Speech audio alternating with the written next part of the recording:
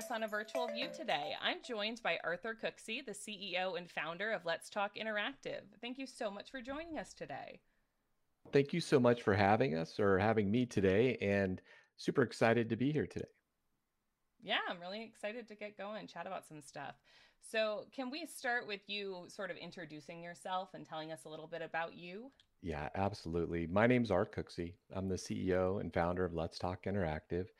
I founded the technology platform as a way to provide consumers with access to quality and licensed behavioral health professionals, which we later evolved into customized services, telehealth technology that LTI is known for today. Before Let's Talk Interactive, I held a few corporate positions. I was over strategy for small business with Bank of America Merchant Services, and led some different national sales platforms and things like that within banking and education. So, your experience with telehealth, what does that look like? Did you work with that prior to Let's Talk Interactive, or was that your first time really working with it? It's interesting because in my late 20s, I owned a telephone company. So I purchased a couple of frequencies and I was providing paging signal, which made me a telco. So I had T1s and T3s. So I had high speed internet in the late 90s. And when I realized there was a gap in mental health care services, because my mom was a nationally known person and provided a lot of support within mental health and children and things like that. So I was thinking, like, here's this gap, here's this massive provider shortage. And being used to high speed internet in the 90s, I just thought everyone had it. So I didn't realize everyone else was on AOL and dial up. So Yeah. it took about 17 years for infrastructure to catch up with those original thoughts and ideas. But unfortunately, the mental health problem and gap is still there. Yeah, because most people don't realize with the mental health, like the telehealth started with phones and not with the computer, but there's just so many limitations without being able to see the person that you're actually having an appointment with. Yeah, absolutely. And Alaska has done a great job because they have such remote areas that they really were the first to dive into telehealth, if you will. We have partners up there who do specifically technology work, and a lot of that's because Alaska has a lot of experience doing a lot with less than what folks down in the continental 48 have. Yeah, absolutely. So then we evolved the company in 2017 into what you see today, which does mental health on one SaaS platform, and we're in acute care on another. So, could you tell me a little bit more about those platforms? Let's Talk Video is really a license-based mental health platform. We're on a video call, right? But that is not telehealth. Telehealth Right. is having the ability to schedule, understanding the workflows, understanding the notes, and what's the necessity to perform a quality session, and making that easy for both the provider and the patient, and a good experience that's reliable, safe, and secure, right? So those are really Mm-hmm. the top things within the Let's Talk Video. With Trust Video, that's our enterprise version. So we really evolved the product to acute care, and we can service going from a license to more of an encounter based solution. So, where a healthcare system, let's say, that had 100 providers on the license based system, would have to choose which or if all the 100 providers were licensed. On the Mm-hmm. Trust Video, the enterprise solution, we can enable every single provider in the healthcare system, but we can also enable like their med carts and their dermoscopes and their blood pressure and EKG all the way out to telestroke. So if you have a specialist in one region, you can now have access to them into another. Or you could have med carts with doctors and nurse access to the room. We can use some AI to identify falls and things like that. So it's really evolving healthcare. I was in Orlando 2 weekends ago, and the speaker talked about what's the one thing you don't want to be in as a patient, and that's being a patient, right? That's the one thing you don't want to be. So to really be treated like a customer as a patient, to feel like you are important and your care is important and the providers have the time, that's what our software is doing, is by enabling that. Yeah, I know there's been a lot of discussion around telehealth about focusing more on like the consumer and having like consumer choice healthcare. So that's something that's interesting that that's something you're looking at. It's just a natural progression. And technology is really changing the way care is going to be delivered. And quite frankly, the current system doesn't really work so great, does it? So, your business has been around since prior to the pandemic, right? Correct. Have you had to change how you've done business since the pandemic has happened and since there's been this huge explosion of telehealth? We have in some ways. Pre pandemic, telehealth was still kind of considered snake oil. I remember doing a 20 some odd page presentation for a university, and it was a couple months before COVID hit. And these were hurricanes, a lot of different ways telehealth, Alaska, a lot of data I got from Alaska, and then COVID hits. And all of a sudden, the restrictions are lifted for some of the requirements to provide telehealth. And for the first time ever, telehealth is something real. There was a massive wave of customers that came in for that. And I think you saw a lot of companies come into the healthcare telehealth space. They came in and they didn't think about healthcare, they thought about customer acquisition. And so they didn't take the time to really get all the certifications, credentials, make sure the platforms or the way the healthcare systems need them to be post the lifting of restrictions.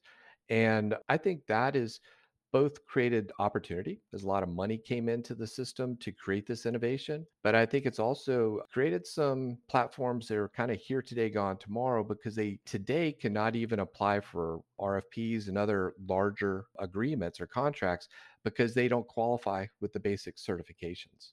Right. Yeah, we're seeing a lot of that with folks having to adapt to the end of the PHE that's happening in May here. I am interested to see how a lot of these startup companies and tech companies that have really sprung up during this pandemic when we've had all these lowered restrictions, how they're going to adapt to those renewed sort of safeguards. It's going to be a challenge for us coming from healthcare. We were just laser focused on it. We had to be. Our customers demanded it. So, SOC audits and things like that are just part of our natural process. It's expensive, it's painful, but it's leading to good processes that can be really inspected.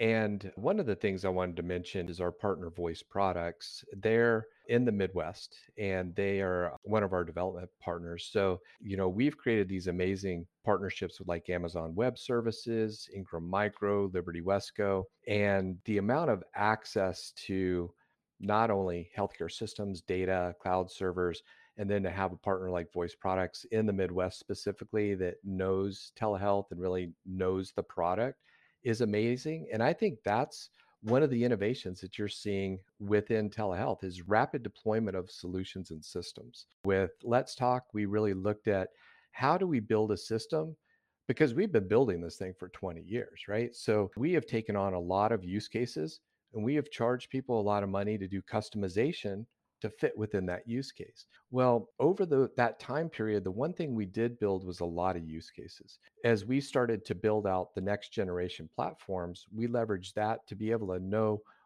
what the providers need. So now it's not development, it's configuration. And I think that's one of the things you're going to see really evolve in healthcare is that it's broad. People are used to using it. It's got interoperability not between states but between countries. And it's got the integration of wearables. And then you've got everything else that you can tie in for wearables, fall detection. I think it's just going to lead to a better life for a lot of people. One place is that we're involved in is Kenya, or we're getting involved in Kenya, Africa. 48% of the population there has never even seen a medical doctor, if you can imagine that. Now, what's leading the ability to service people like that in Kenya, about 16 million people, is satellite access. So, like, they're going live in Africa this summer with Starlink. So, that's one platform that's exciting. There's other satellite platforms out there, but that connectivity is really changing what can be done and the resources available to do it. I completely agree. And I do look forward to seeing what increased connectivity and interoperability does for the future of telehealth because you can have all of these fantastic devices like those Aura rings and like the smartwatch I'm wearing right now. But if we're not able to get those connected, then they really serve no purpose. It's just a very expensive, shiny thing that isn't particularly useful. Yeah, no, really. You look at it. I look at my data every day, but I also have an Mhm. 82-year-old mother, and I'm an only child. So, she has health things, and to be able to remote in and check out health, share bio with doctors, to be able to participate in those doctor sessions with her makes a huge difference. So, just outside of personal health, think about family and friends. Yeah, and I think that's an advantage that people don't really think about when we talk about telehealth because you're able to have greater health literacy among patients, but also among their caregivers and support systems because it's not just one person going to the doctor and being like, well, okay, the doctor told me this, I don't remember everything. It's being able to see those results as a whole support system. And I think that's a vital part of the future of telehealth. Absolutely agree. So, to switch gears a little bit, recently there's been a rapid development and increased awareness of artificial intelligence, AI. I was recently at the American Telehealth Association's annual conference, and I saw just so many new AI products there. So, any thoughts on that? Absolutely. Well, AI is just starting, right? It's just getting started. And we have integrated AI machine learning into our platform and through the ambient listening. And, with providers 40% of their time taking notes and leading to heavy burnout. And, that's not why someone went to medical school to take notes 40% of their time. And a lot of time it's after their scheduled time and they're trying to figure out what the heck they said in the first place for the 50 people they saw. It's really a challenge. And our AI that we integrated in machine learning listens to the ambient conversation. It can start to learn the voices, but it's going to pick up on, if we're talking about art and tech and things like that, it's going to drop that to when I start talking about a heart condition or something like that. And if I'm on a 3 or 12 lead ECG and that data is being pushed, then that conversation is going to be associated with that data. And that's machine learning. But the AI is smart enough to start to identify what's not relevant to the conversation, what is. The doctor or provider still has the ability to listen, edit. But imagine now they've got good notes to start from. They know what to push to the EHR, so Cerner, Epic, whatever, and it's tagging to whatever they did, like an EKG or blood pressure or pulse ox or whatever. It's tagging that specific conversation to that specific test, and it's making it available for the patient customer.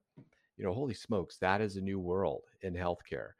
And if you're looking at a provider shortage area as it is, you start thinking about chat GBT and bots and some of this new innovation.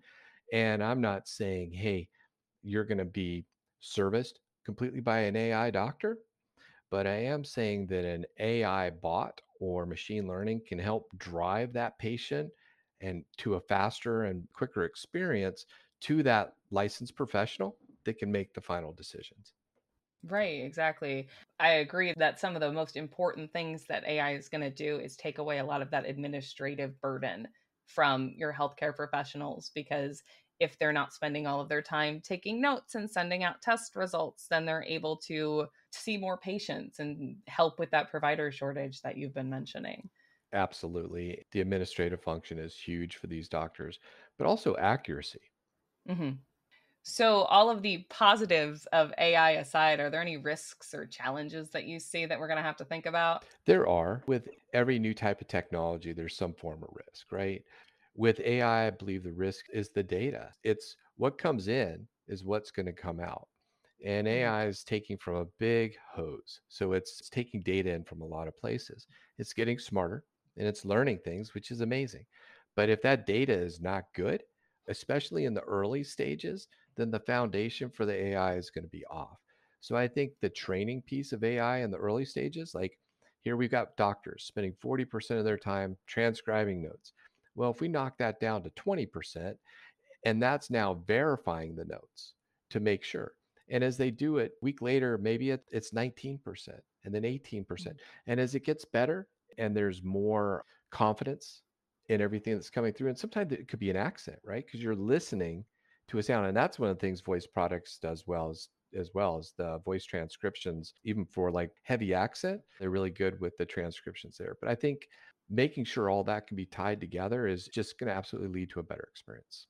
That's really interesting. I wouldn't have thought, maybe that's my own biases showing, but I wouldn't have thought that accents and that sort of thing are something that make it more difficult for an AI to pick up. But I suppose that would be entirely true. Until it learns the accents, right? So if you're from, let's say, New York, and you show up in Louisiana, you're going to have a very different conversation, just like someone from the Midwest versus someone from the Carolinas. So you're going to hear some hmm tones.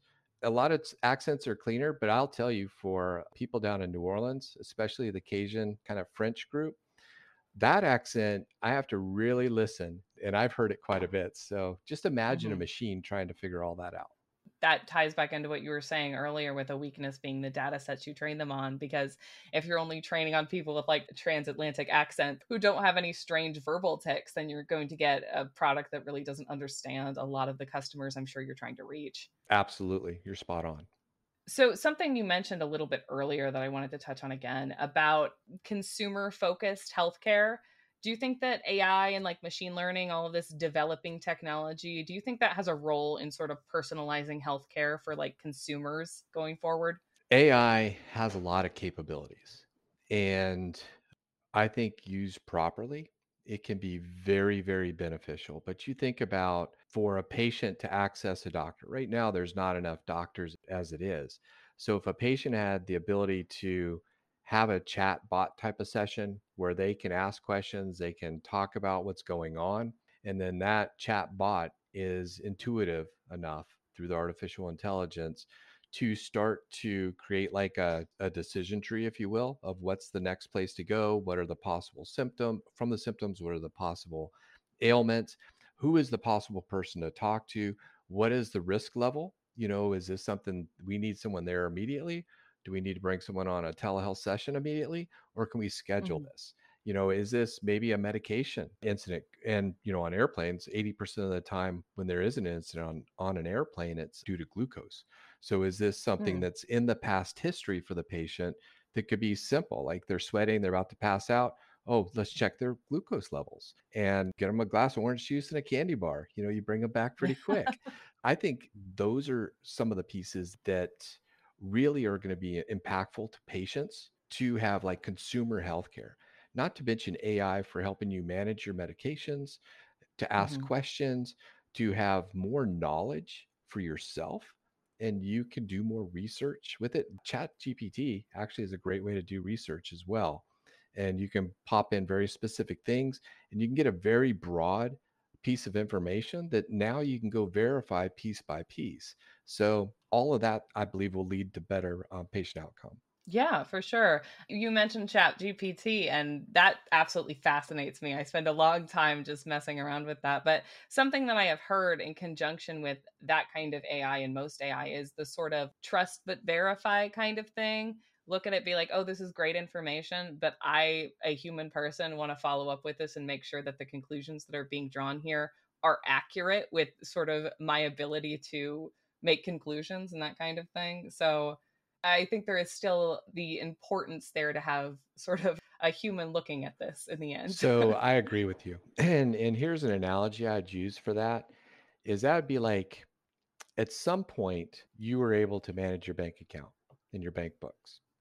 But at 6, if we threw that responsibility to you at that point and said, do this properly, you probably wouldn't get it right.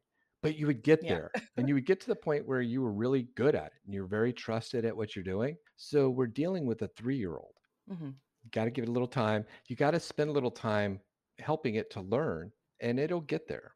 That is a really good metaphor, and I'm definitely going to use that in the future when all of my friends and family members ask me about AI because I get asked a lot. Just make sure you give licensing credit to Art Cooksey affiliated. No, I'm just kidding. 23, 2023 yes, copyright. that's Yeah. right. So let's talk about the future a little bit. So on like a sort of micro level, what does the future look like for Let's Talk Interactive? Well, the future is bright. If you look at a BMW logo, you see a white wing and you see blue skies. That's what the BMW logo is, right? So that's what I see, is I see blue skies. I see a lot of opportunity for innovation to serve others. We believe that healthcare is a basic human right. So, oh boy, imagine how great it is to get to do something you truly believe in and you're helping others and you're hopefully making this world a better place. And so that's part of our future. I think our future is also going to be a leader. We've done a lot of use cases over the years, and that's what separates us from everyone else, is because we have been doing it. We've been doing the use cases through the partnerships that we have. We have the ability, as the first public sector company on Amazon Web Services global platform, to service 249 countries. So to be a small business in North Carolina and have the ability to touch 249 country, to touch billions of lives, and that's what our enterprise version has done is we built a system that literally could take every person on this planet. It's just an exciting time. I see the IOFX, 3D printing. So we are doing some 3D printing and we're doing it really for hardware devices, soft packs, for cradles, for holding things. But as 3D printing evolves and the genome's now mapped, you're going to see the ability to print skin. So imagine burn victims no longer having to graft from this place or the other, but to literally print skin that can be grafted on and it's their DNA it's going to accept or an organ or something like that. So the 3D printing mixed in with technology and where we're going through innovation, big blue skies ahead. Yeah, that's really exciting. 3D printing is something I hadn't thought of that before, but that does have the potential to change our entire telehealth, not telehealth, but just health in general landscape. Well, think about robotics as well. So Hmm. you can have a robot perform a surgery better than a person, especially if that Hmm. person hasn't slept well. Maybe they're on some form of medication. Maybe they're just not fit for duty that day. Maybe they're stressed about finances, kids, whatever, school. There's lots of things to be stressed about. And a robot that has trained to do this, and they have very simple ones now, and you could even have a specialist supervise that robot remotely and operate the robot for very specialized type of surgeries. Just imagine that. That is such a huge change to 50 someone carrying a bag and showing up at your house. No, and you combine sort of robotics and that sort of thing with telehealth, and then you have the opportunity for like a top surgeon of a very specialized sort of procedure being able to provide care for people throughout the world. So that kind of thing really excites me. It does me too. If I were to relate it to a cartoon, I would call it the Jetsons. I mean, that was a long time ago cartoon, but you think about the doctor came out of the wall, just everything was automated and it was just part of your normal life. If you needed a Mhm. pill, it said open your mouth, it shot the pills into your mouth.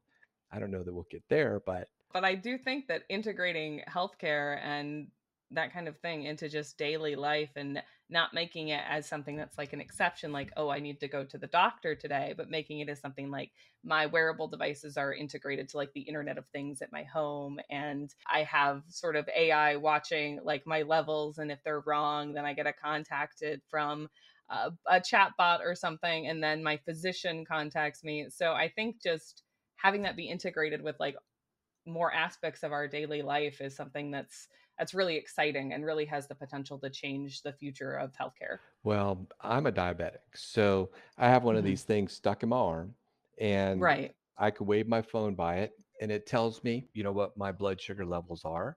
And if my blood sugar level starts to drop, which does occasionally, my alarm on my phone starts to go off. So how great is that? Like you don't have to Mhm. wait until you're sweating and about to pass out to know that something's going on that you can be proactive about. And that's just going to lead to better healthcare. And then knowing exercise, knowing how your body's responding to things, and then being able to relate that with a medical doctor or a nurse prac that's qualified and trained, or even a nutritionist. It's just, you're going to live longer. You better be happy and healthy. Yeah, that compared to just where we were with healthcare a decade ago or 2 decades ago is just it makes me very excited, a little nervous, but mostly excited for what healthcare is gonna look like in a decade from now. I think it's going to be really different because the Mhm. models that we have are not working. Some parts are, right? But healthcare has been so monetized, it seems like, and it's moved away from healthcare. And Mhm. doctors are like artists, in my opinion. These people are committed and they have to be very Mhm. committed to do what it takes to serve people in healthcare and with that dedication. So they're very special people. And we need to make it as easy for them as possible to be great and let Mhm. technology and other things do what it has to do. And at the end of the day, we're here as a human civilization. So we need to kind of look out for each other. And it can't be all about, and I know the corporate side and even my board, but it can't always be about dollars. It's got to be about people and care. And I think if you provide that in the right ways, the dollars will be there. No, I totally agree. And I think with the pandemic, we saw the biggest possible stress test that we could see of our entire healthcare system. And some things like telehealth show that this is a technology, this is a method of care that we really should be putting more resources into. But we also saw places where things aren't working. And I think that does give us a huge opportunity, and probably a unique opportunity for our lifetimes, for where we can make those changes and have reasons why we're making those changes. Absolutely. Well, you'd mentioned ATA earlier, and we're a member as well. And we've advocated for, like, if this was a tsunami, COVID, we don't want this water to retract because the reimbursement pieces and things like that are just going to drive a better healthcare system. We had the greatest stress test of all. Yeah. And what great data we got from it. And we learned a lot of things that are working really well and how we could improve. And then we found some challenges, and we even found some holes in the system, if you will. People always seem to find those holes. So, you plug the holes and you really have a proper system that does good and it has measurable inspection points, and you bring people together and make healthcare available, life just starts to improve. I love the fact that, I don't know if you've gone to a primary care physician recently, but they'll generally give you a mental health evaluation when you come in. And that never happened a decade ago. Hmm. Like, healthcare and mental health care were perceived as two different things, but they truly are one thing. It's healthcare. And so I'm glad to see healthcare really get that and know that your mental health can impact your physical health and vice versa, and start to recognize how to treat the whole person. I do think that the COVID pandemic showed that it is very important not just to address physical health, but mental health as well. And we're still dealing with the ramifications of that now. And as the public health emergency ends and we look at these policy sort of rollbacks that we had going back into effect, I do hope that this sort of momentum that we've gathered will continue. Yeah, absolutely. Well, one of the people we've worked with in the past is Eric Hargan, who was the former deputy director of HHS. And he's been a big advocate to really let people know, make sure that the use cases are there, make sure that the data is there to support making telehealth a part of our system, and not saying, hey, we're changing the system to this. We're saying we're creating more accessibility to the system through this. The more people embrace their care, their families' care, the more healthcare systems and providers embrace that patients are customers. And I'd love to give customers a choice for healthcare. And I don't think that's ever really been the way it's been in the past. People just, whoever's local, that's your choice. Now you've got concierge doctors out there. You've got a lot of different choices. I'm excited to see people have choices in healthcare. I think that's going to create competition within the providers, and it's going to ultimately lead to better service at the end of the day. And it's going to be less about billing CPT codes, which is extremely important because you got to get paid. And it's going to be more about what kind of care you're providing and how you're treating that customer who shouldn't be a patient. Better care means healthier people. And I think that's something everyone can agree is a good thing. Absolutely. Can you imagine having good health, good mental health, and work life balance, if that exists, or integration in my case is the closest I can get to it. But, just to take that breath and just let it out and just realize that there's a sky out there. There's a lot of things going on beyond this little technology bubble we're in. I know we're talking about telehealth, so it does, but I think that that can lead to more capacity of time, and better health gives you hopefully the desire to go out and go hiking or explore the forest or go fishing or whatever, go boating. I would like to do all of those things. Thank you so much for joining us today. I really appreciate it. And I appreciate you chatting with me about the future of telehealth. I am looking forward to seeing where you guys go next, as well as the larger sort of telehealth and healthcare landscape. So thanks so much. Thank you so much. I hope you have a great day, and thank your audience out there. Yeah, thanks.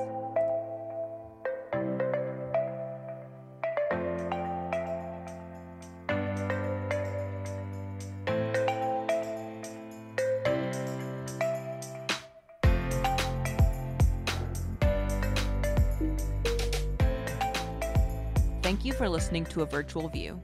You can find more information about today's episode in the show notes below. If you would like to support our podcast, please rate and review us on your favorite podcast platform. Do Do you have any questions or topics you'd like us to discuss? If so, contact us at info@umtrc.org or through the form found in the show notes. Also, we'd like to give a special thanks to our editor, Tristan Yoder. Finally, a special thanks to the Health Resources and Service Administration, also known as HRSA. Our podcast series, A Virtual View, is sponsored in part by HRSA's Telehealth Resource Center program, which is under HRSA's Office of the Administrator and the Office for the Advancement of Telehealth. The content and conclusions of this podcast are those of the UMTRC and should not be construed as the official policy of or the position of, nor should any endorsements be inferred by HRSA, HHS, or the U.S. government. Thanks for listening and have a great day.